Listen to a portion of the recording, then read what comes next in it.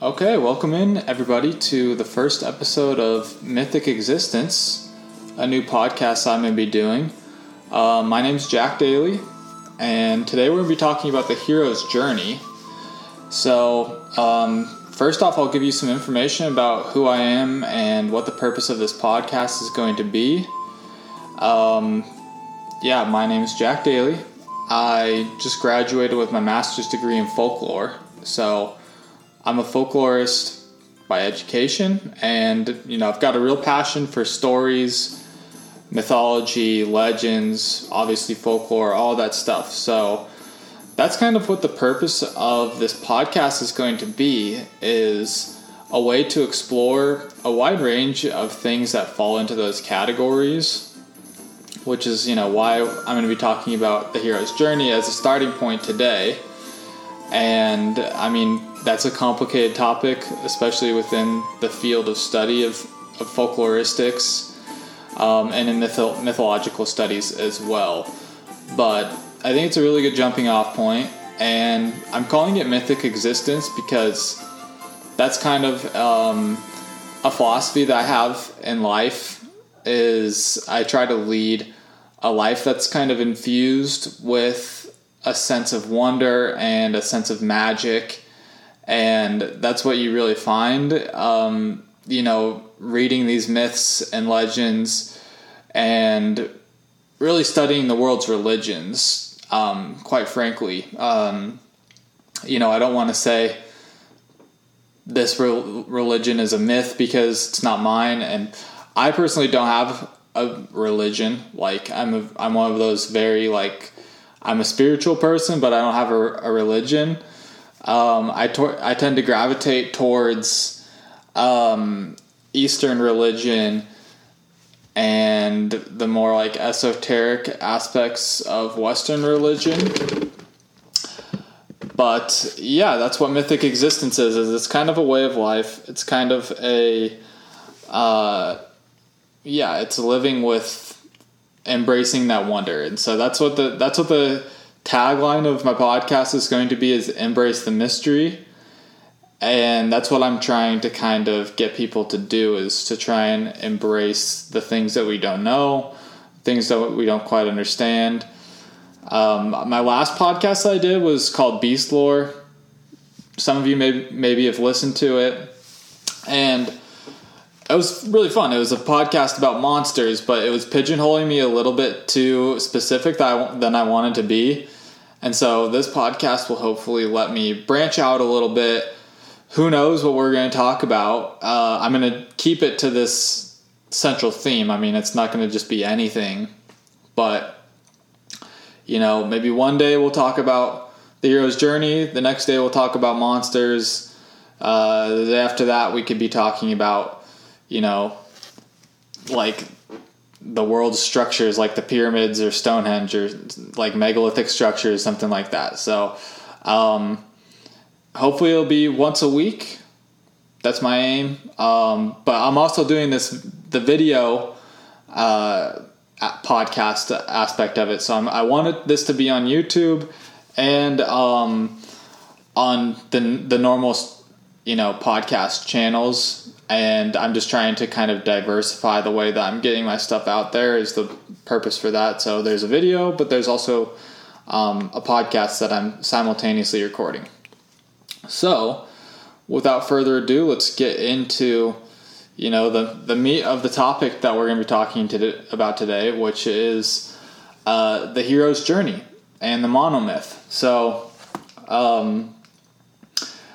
we're going to see if this will be a one-part episode or not. There's 3 main parts of the hero's journey, and I'm just going to kind of see how long it goes for once I get done with the first part. I want my episodes to be about an hour long, and that's pretty a fair number to get to, but this episode could also run long based on how much I have to say, and I'm not really sure how much I'm going to get in by that 30-minute mark. We'll see where we're at. So, anyway, the monomyth and the hero's journey is a concept that was proposed by Joseph Campbell. And Joseph Campbell was a mythologist and a professor of English literature at Sarah Lawrence College. He began teaching there in the 1930s, and he got his master's degree from Columbia University in medieval literature in the 1920s, late 1920s, right when the Great Depression hit. So what happened is he was unable to get great employment because of the Great Depression. And he rented a shack in Woodstock, New York, and just read for 9 hours a day for 5 years. And so he just absorbed all of this information, and that's where a lot of these concepts come from. And there's specific texts that he constantly likes to quote, and so you can see that those are probably the things that he was really delving into during that time. Faust, Arthurian legends, Dante, James Joyce. Those are the types of literature that often pop up.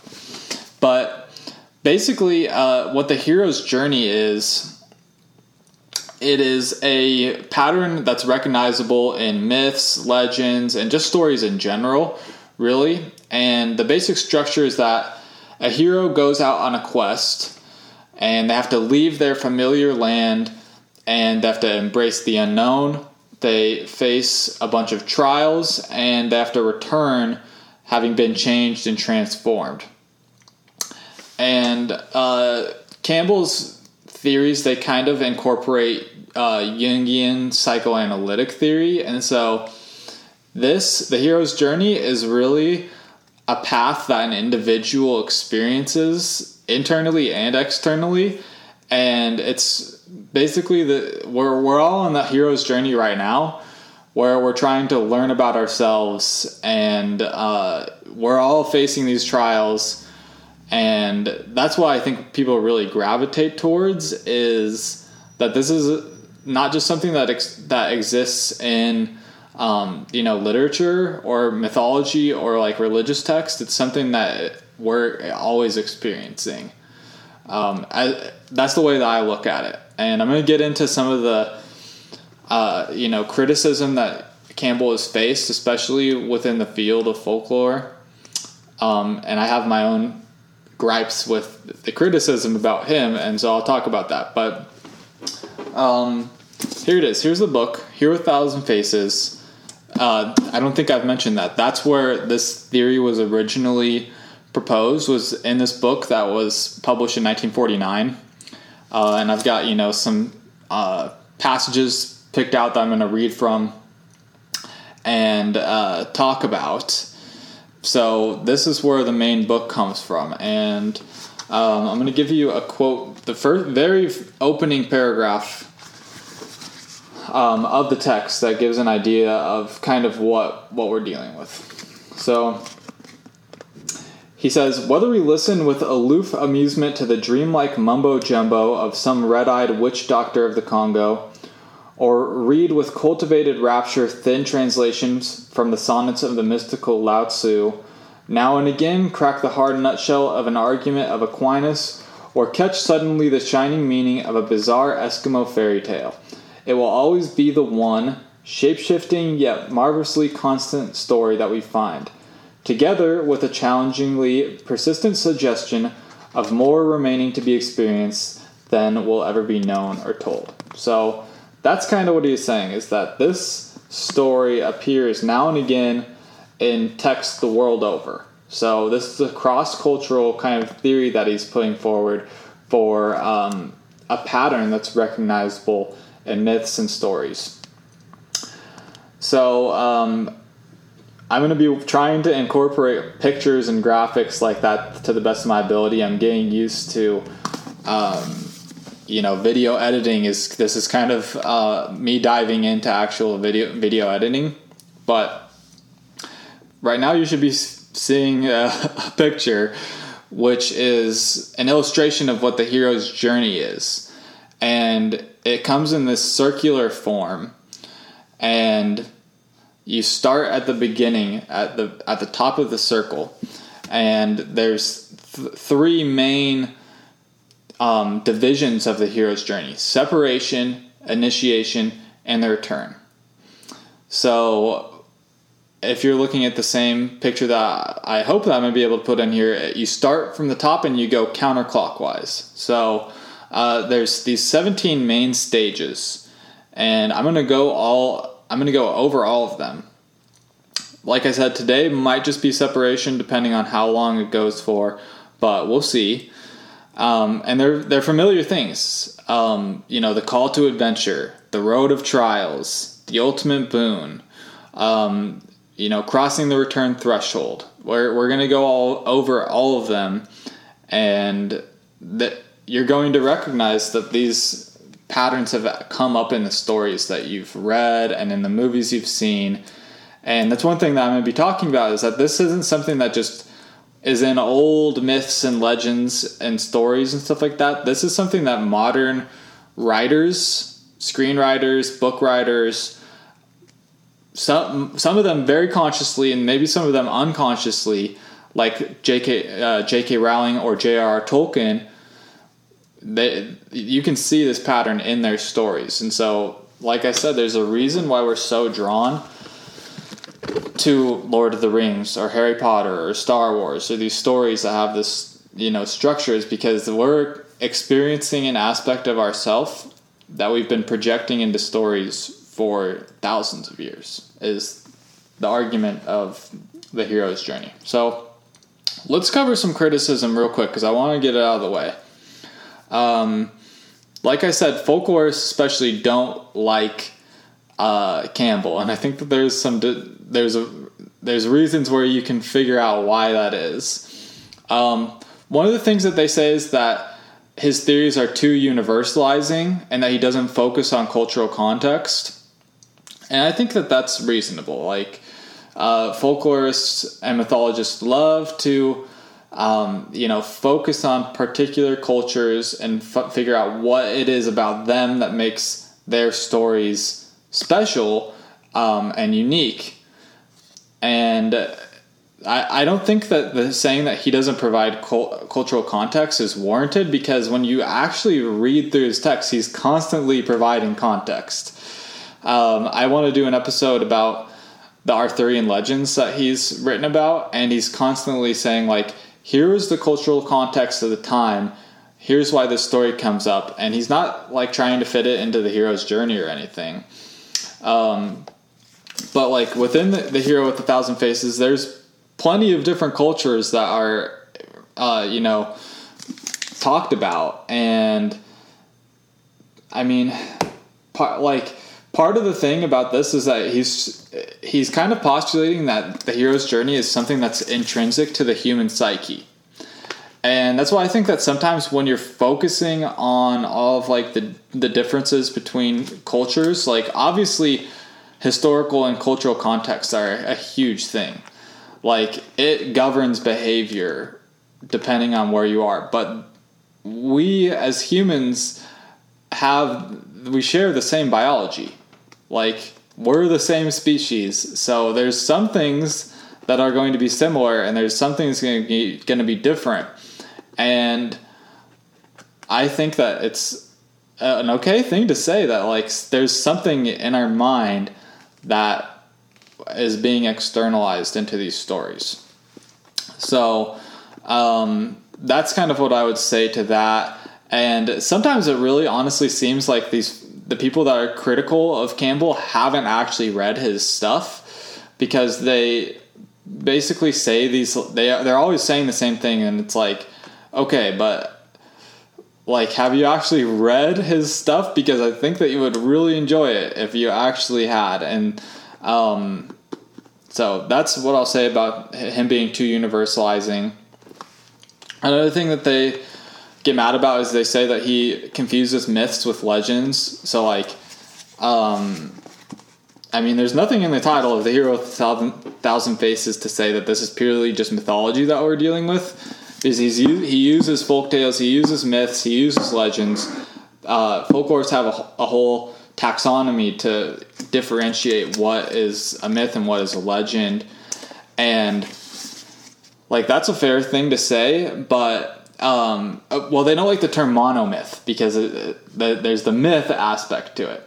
But my answer to that is like folklorists need a classification system to, provide those differences, but the stories themselves don't. Like the stories aren't like, we're talking about a legend now, so this has to be completely different in structure from a myth or something like that. It's really what differentiates it is the belief that's being added to it. So like a myth is something that occurs in sacred time and sacred space, and a legend is something that occurs in recognizable time and in recognizable space.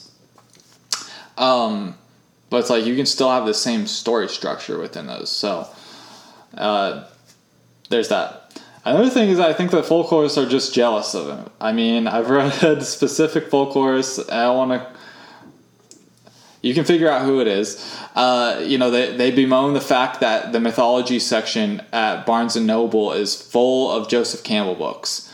And it's like, okay, so he's doing something better than you are. And so that the problem is that they're jealous of him. It's like, read an academic folklorist book, and oftentimes good luck staying interested or awake. You know what I mean? Like they have dry language, like academics have a hard time situating their rhetoric. So it's like, okay, yeah, this is more appealing to a mass audience, but maybe you should do that too. Like maybe you should just be better at that, and don't be mad just because Joseph Campbell is doing a better job of it than you are. And the final thing that I'll say is that they embrace other structuralists, so people who focus on the structure of a story, such as Vladimir Propp, who came up with this morphology of a folktale where he went through and just looked at all of the different things that could happen in a Russian folktale and like listed them out, and they're like, oh, Vladimir's morphology or Propp's morphology is so great. And it's like, no, it's not as good as Campbell's theories, and I don't know why you guys like this one, because it's more universalizing. I don't know, it doesn't make sense. So it's like you can't pick and choose if that's going to be your argument. So there's the criticism. That's out of the way. Let's get into it a little bit. So the hero's journey and Campbell's writings have influenced a lot of modern writers, like I was talking about. George Lucas literally was like, I would not have been able to write Star Wars if it wasn't for reading The Hero with 1,000 Faces. Dan Harmon, the writer of Rick and Morty and Community, like The Circle is his whole thing. So if you're a writer, get to know the hero's journey. And the reason is because, like, if you incorporate The Circle, your character is going to become alive, and they're going to have to change throughout the story. So, like, that's what I love about Community and Rick and Morty in particular, is, like, things happen to the characters by the end of the episode that makes them different. Like, they have to make choices. There's pressures that are, really weighing on them. And as opposed to writing that doesn't have that kind of stakes, there's going to be stuff that actually happens in your writing. So get to know the hero's journey. Okay, let's start off. The first thing that happens in The Circle, in the hero's journey, is the call to adventure. So this is the beginning point. And this is when the hero starts off in a mundane situation in their normal world, and they receive some kind of information that acts as a call to adventure. Okay? A call to head off into the unknown. And Campbell uses the example of The Princess and the Frog for this one, where the princess basically accidentally slips into, a brook, I think it is, and there's a frog there that says, you need to kiss me and, like, come into this realm and come onto this journey. And so it's often like a blunder or some kind of mere chance that reveals this unsuspected and unknown world full of forces that aren't understood. And it's a trip into the unconscious mind is really what it is. So we're going in we're in the conscious mind. Now we're going to dive into the unconscious, into this realm that we don't understand, and where, there's these forces that are trying to get up, but we're repressing them or submerging them. And so it really marks a beginning of the awakening of the self, is what this whole journey is basically about.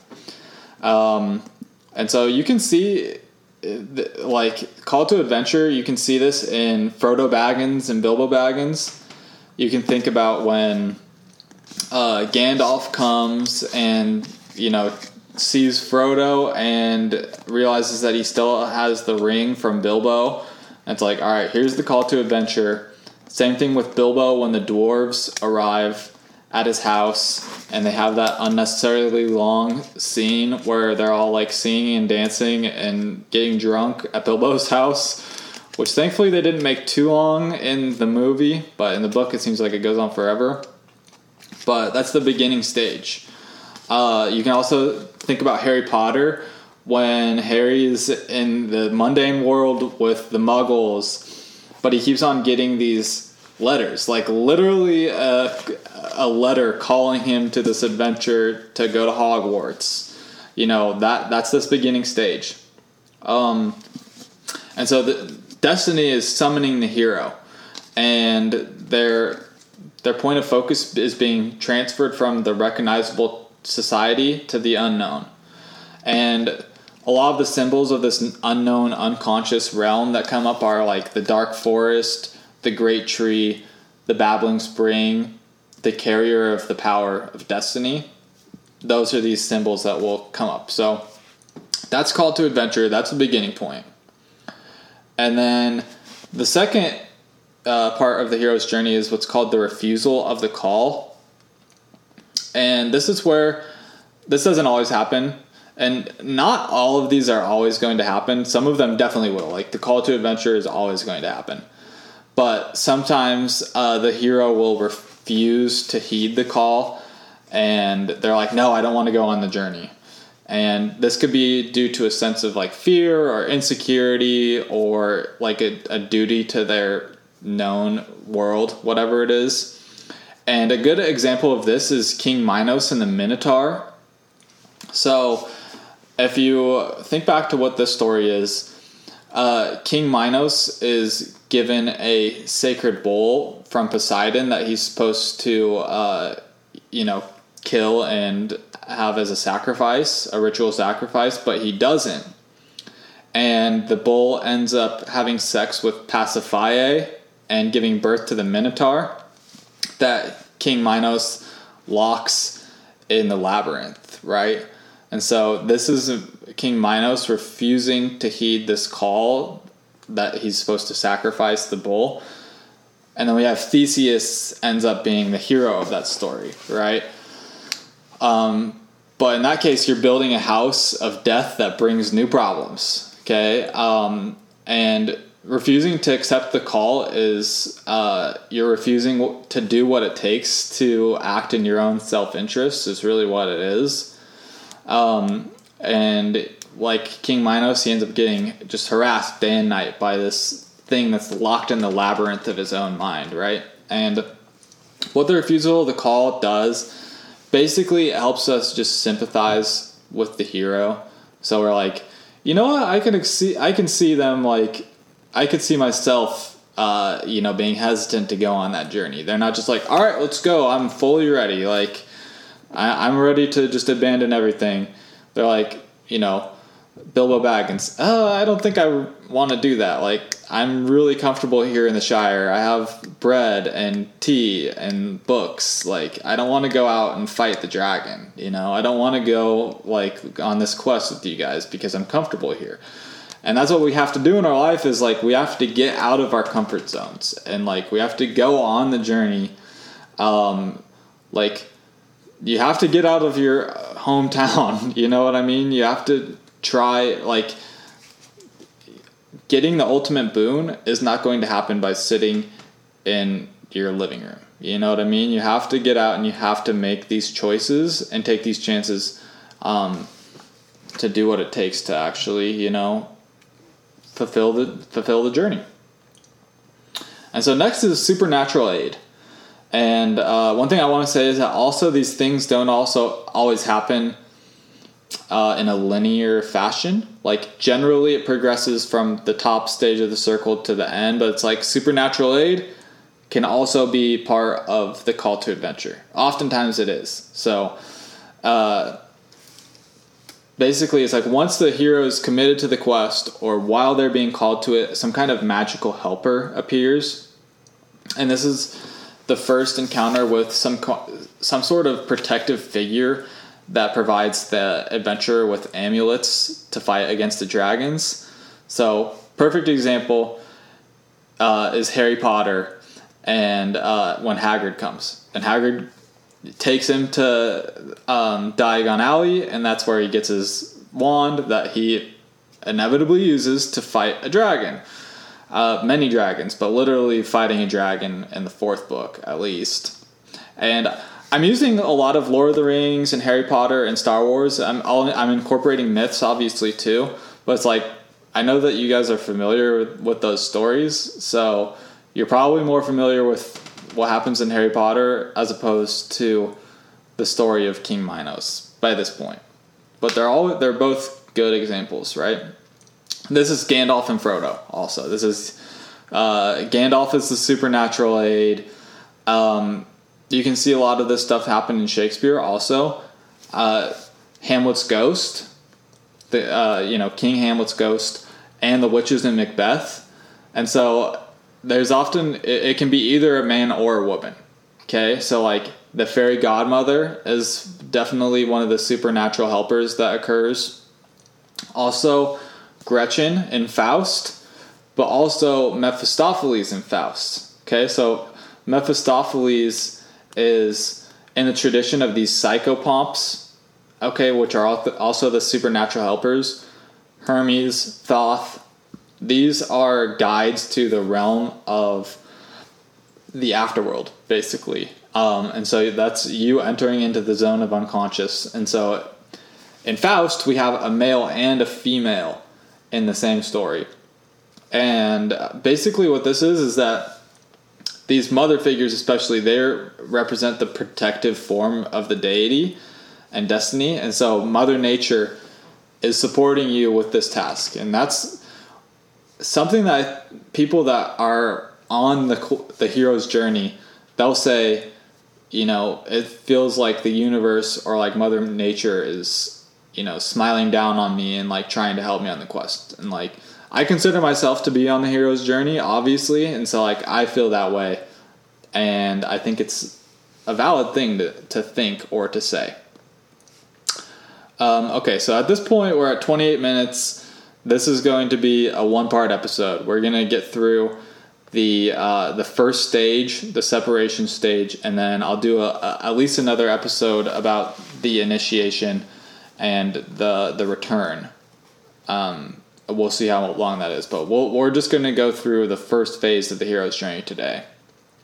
So after the supernatural helper, supernatural aid, is the crossing of the first threshold. So this is when you actually are crossing in to the realm of the unconscious, into the realm of the journey, the magic realm where everything is different from your mundane world. And so destiny is aiding and guiding you, and you'll eventually come to a threshold guardian at the entrance of the zone of magnified power. Okay, so some really good symbols for that.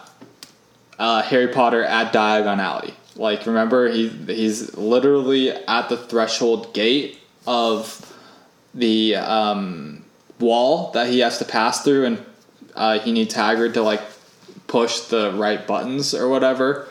That's the threshold. The port key in the fourth book of Harry Potter. Okay, that's crossing the threshold. He's literally in like this very mundane, like British hill, and then you go into the port key, and all of a sudden you're in the realm of magic. You're at the Quidditch World Cup. Sam and Frodo. Think about when Sam and Frodo are leaving on their quest, and this is also a refusal of the call a little bit. and Sam is like, this is it. This is the farthest that I've ever gone out past the Shire. And it's like, it's an imaginary line, but they pass it. Another one is Bilbo Baggins. When he decides to go on his quest, he runs into the ogres at the beginning of The Hobbit. If you remember that, those are Threshold Guardians. Campbell uses a picture of Odysseus and the Sirens. So if you're familiar with that scene in the Odyssey, Odysseus is being called into Circe's magic island by these sirens, which are like these magical entrancing female figures, and he has his entire, all of his shipmates cover their ears, and he ties himself to the ship's mast. And so Circe's island is this realm of the unknown. Okay, so that's a good symbol for, the zone of the unconscious is Circe's Island. I would say in Lord of the Rings, this is the inn where they meet Aragorn, right? Like that's a threshold where like nothing really has happened yet, but like everything starts to go down when they come to the inn that I can't remember what it's called right now, but and also in Harry Potter, in the first Harry Potter, there's multiple, I think, of these thresholds. Another one is the Sorting Hat. There's definitely a difference between, like the castle itself, but like you get past the Sorting Hat and you're like, we're officially into the Harry Potter realm. And it's interesting that not shortly after that, an ogre appears, right? So the ogre is another very interesting symbol. Campbell calls it the patricidal destrudo.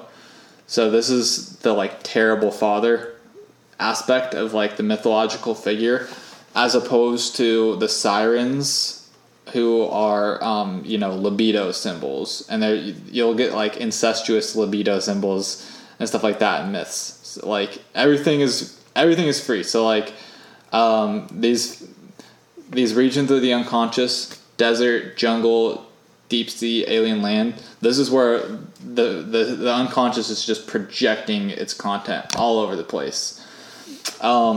Another one that's really a good example of this, I think, in Russian fairy tales is Baba Yaga and her shack out in the forest, the chicken-legged shack.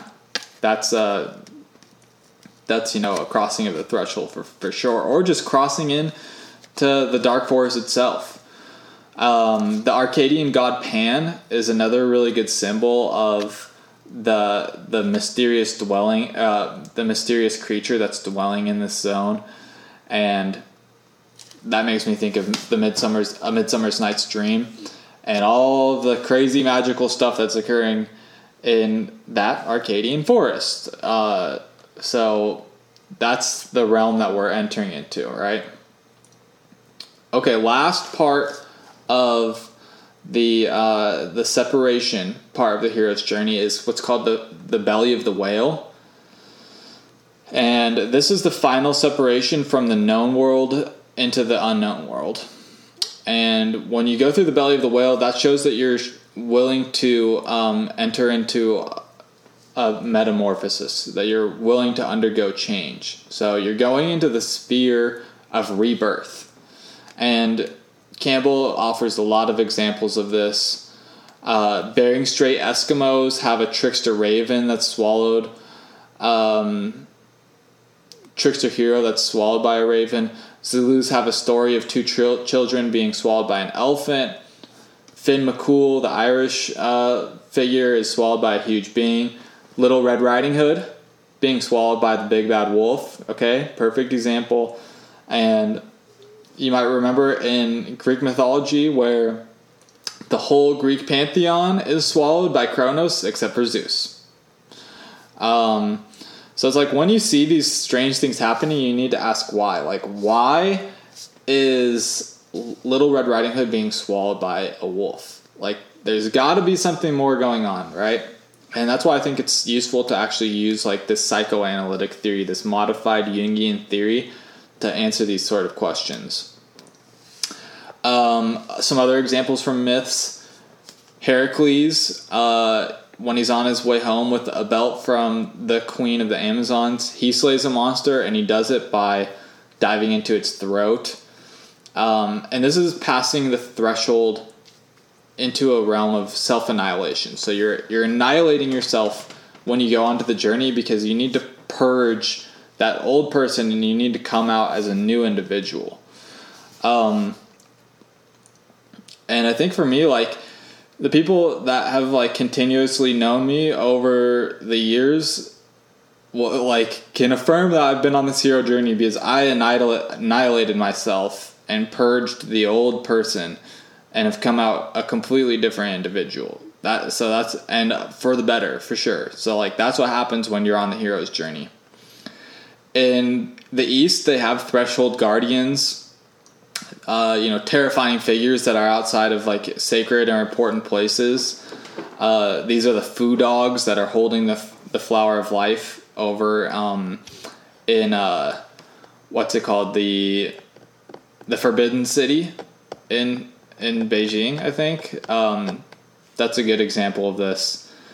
And what you're doing is you're trying to find the higher silence that's within. So you're undergoing a metamorphosis, and that's really what the entire hero's journey is about. Okay, well, we're at 36 minutes. I think that's going to be it for today's episode, because the second part, the initiation aspect of the hero's journey, is really long. So if we were to do the rest, we're looking at probably still another hour, and I don't want this to be an hour and a half podcast. So just for the first episode, that's going to be it. But yeah, coming up, we'll do a second part episode at least with the separation, or with the road of trials and the initiation phase of the hero's journey. And we'll learn more about it. We'll go into more details. But from this first episode, that's what I want you to take away is, the hero's journey, it shows how we think about ourselves. It's something that occurs within us, but it's something that actually you have to do in your life as well. So it's a fascinating thing. Read the book, just read the book, or at least familiarize yourself with the circle, and then go see where you can find it in the stories that you are into. And so that's one thing that I want to, push people towards is find those things that inspire the feelings of, wonder and awe, and embrace them. Like, go back and think about what movies make you feel special, what books make you feel special, and get outside of your comfort zone. Like, if you're a Christian, read Buddhist texts. If you're a Buddhist, read Christian texts. Like, read texts that will, expose you to new ideas, and hopefully we'll see that us humans, we're more common than we think we are. We have more in common than we give ourselves credit for, and those are the types of things that we want to focus on. And our similarities, they come across in our stories. So that's it for today's episode. Thank you for listening, and we'll be back shortly.